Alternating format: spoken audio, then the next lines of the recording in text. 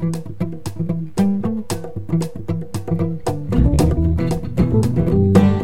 are listening to Lockdown, recorded live at RSA Conference 2016. Brought to you by Red Hat and TheStack.com. Recorded live at the Moscone Center in San Francisco.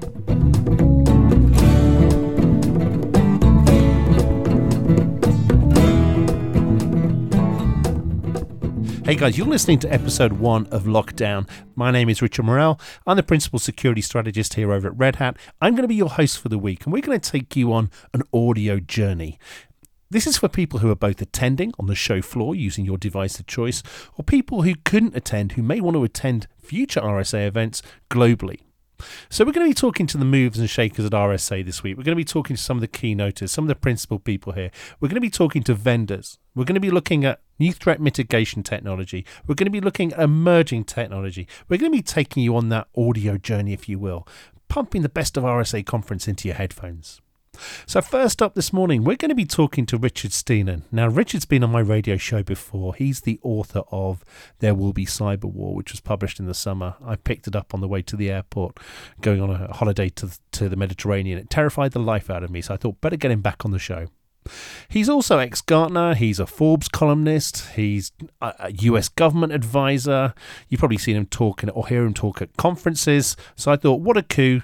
Let's start the week off the best way we possibly can, and let's sit down and talk to Richard. And we're going to be talking first up about CNAPP, the new US federal government cybersecurity program. So sit back, enjoy.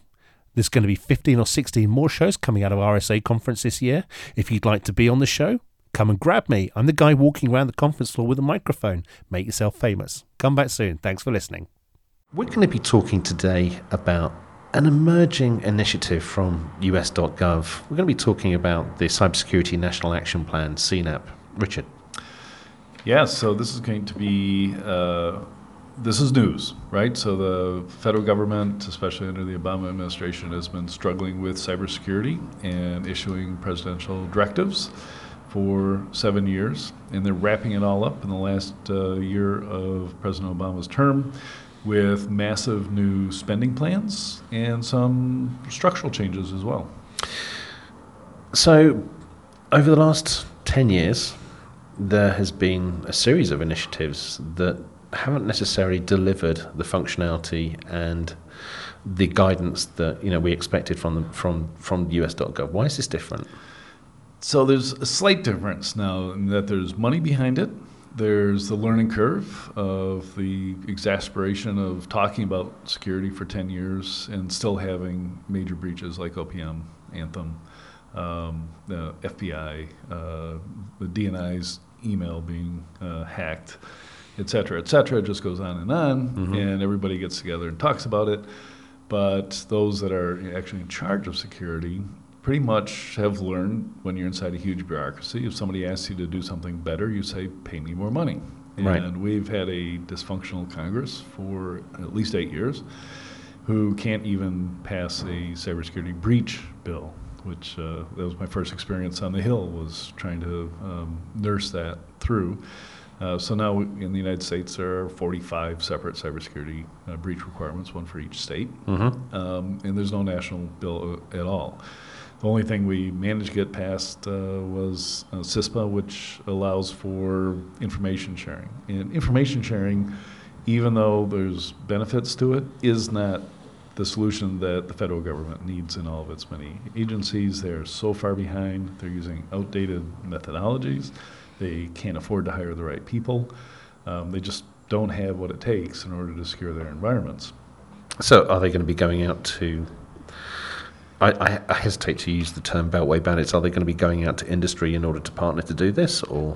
Well, that certainly has always been open to them. Industry, there's a $104 billion industry that's waiting there to sell them the right solutions. And on top of that, there's a huge consulting industry that could show them the right solutions. But the very best solutions have been developed in the last 3 to 4 years. The things that stop these so-called advanced persistent threats, nation-state attacks. And those guys are selling so well that they don't have time to sit back and get the government certifications to be accepted. So everyone inside the government, mostly the intelligence agencies and the Pentagon, have to go around government procurement procedures in order to buy this stuff. So there's no open door policy for federal government to actually get the right solutions that they need. But have we got to a point now where just throwing money at this is a solution? Well, money isn't the solution at all. Post OPM, I really felt that even though they've gotten an extra $1 billion in budget to do something, you can just read between the lines and realize that there's so little in their organizational structure, their expertise, their architectures that could be done with no additional budget at all. You may have to delay spending on some projects in IT, but you could quickly, I believe, in any organization, fix their security without throwing money at it. It's a common sense approach, and we've talked about this before in past podcasts. It's about understanding the infrastructure you've got, but also understanding your ambition and how do you get to that end goal. Yeah. Think about securing your own home against intruders. You wouldn't, if all of a sudden you felt a need to do that because the neighbor's house got broken into, you wouldn't have to spend a penny in order to double or quadruple the physical security of your home, right? You figure out how to lock the windows and change your procedures so the windows are locked and the doors are locked when you leave, and you leave the lights on when you're not at home. All those things are the equivalent of what could be done inside any department that's falling behind on security. But improving defence and depth is one thing, but having those mandated controls across government organisations, that's how do you? What's the shape of the stick you use to hit people to do it? Yeah, see that's the trouble, and any large bureaucracy is ruled from the top, and the bigger the bureaucracy, the bigger the voice that has to say do this, and of course. Lifetime bureaucrats have learned if somebody tells you to do something, ask for money. Sure. This is your chance. So if you're gonna change the way things were done in the past, give me more money and I'll do it. The solution, I believe, in a widely dispersed, massive organization like the U.S. federal government, is bottoms-up security. Sure. So this is now you go down to the director level. And you inform them that security is their responsibility and their job is on the line. Maybe some performance bonuses if they don't get breached. But basically, if they don't get breached. If you do get breached, we're probably going to look for a replacement for you. So somebody somewhere has to sit up at night worried about the next breach. And it can't be the President of the United States. It can't be a secretary level person.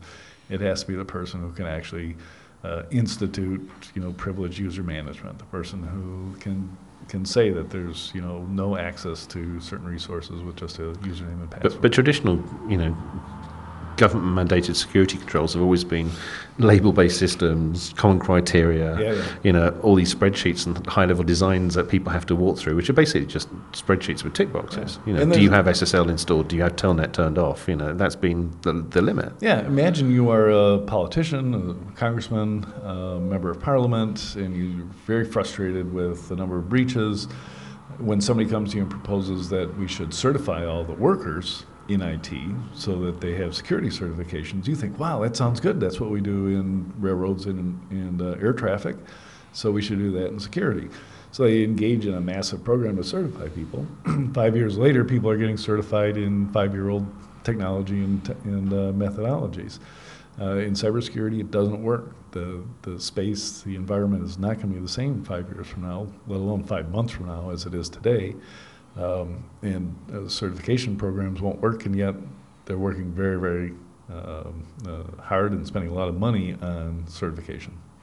You're in a unique position in the industry.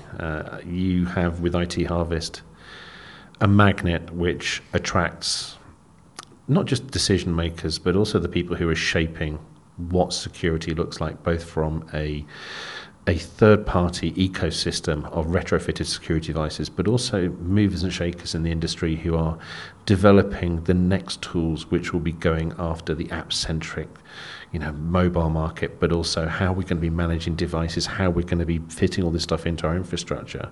Taking their temperature as you do at RSA and other conferences, do you feel that we're actually making headway? If you're concerned that people are using the word password as their password, you can train them until everybody's retired or dead, or you can just implement a simple rule that doesn't allow people to use the word password as their password. And that's, simple idea of technology being the solution. The number of startups that have been funded and launched and are growing today and making revenue in new solutions to address the new threats is snowing me under. It's my full-time job to keep track of this industry. And I used to be proud that somebody couldn't mention a security company without me have heard of it and talked to them. Now that happens every single day. There's over 1,400 security vendors. Probably I'm missing 300 around the world, 100 of them being in Israel. You just got back from Israel. Yeah, in Israel, I attended the CyberTech 2016 conference, and I got to meet the head of Israel's cyber bureau. So it's interesting, comparing the new CNAP to the types of things that Israel's doing. Now, of course, keep in mind Israel's a very, very tiny country, but they have the same political infighting that any democracy has. And yet they've established a cyber bureau, and within the cyber bureau is a cyber authority. Mm-hmm. So the cyber authority is actually going to say that, hey, if you are a business, you must maintain security at XYZ level. And they're going to be very meticulous about what they want people to do in order to stay in business. The cyber bureau is taking the role of, the 30 different things inside the U.S. government to keep track of policy and where the government should go and where they should fund things, et cetera. And then they're starting a cyber center in Beersheba, and they're actually moving the vaunted Unit 8200 of the Army. Everybody's going to be based in Beersheba. So now the spin-offs that you have, because don't forget in Israel, everyone has to be in the Army. In national service, yeah. And they've got, the men have 3 years, women have 2 years. That means, in a group that I estimated was about 500 people, every year there's at least 150 people coming out of that who are well-trained in signals intelligence and technology and programming and all the rest of it. Who end up in startups like. Exactly. They're getting diluted in their value because every single startup. That's where Akamai came from with Dan Lewin, the late great Dan Lewin. Yeah. And Checkpoint was some of the original graduates from 8200 with Nir or Shlomo and Gil. No. So they are they've got more focus, and they recognize the national priority of the benefit it's going to bring to them because they've got a global perspective. They create a security company, they move to the United States, they start getting market share and bringing money home. Richard, it's always great to talk to you. Thanks very much for taking the time to sit in front of my microphones. Really appreciate it. As with you. Thank you, Richard. Thanks for listening to this episode. You can stream or subscribe to all the shows recorded this week via SoundCloud, Stitcher, and iTunes. Be sure to catch up on Richard's latest security post at thestack.com, reporting on all this week's events here at the Moscone.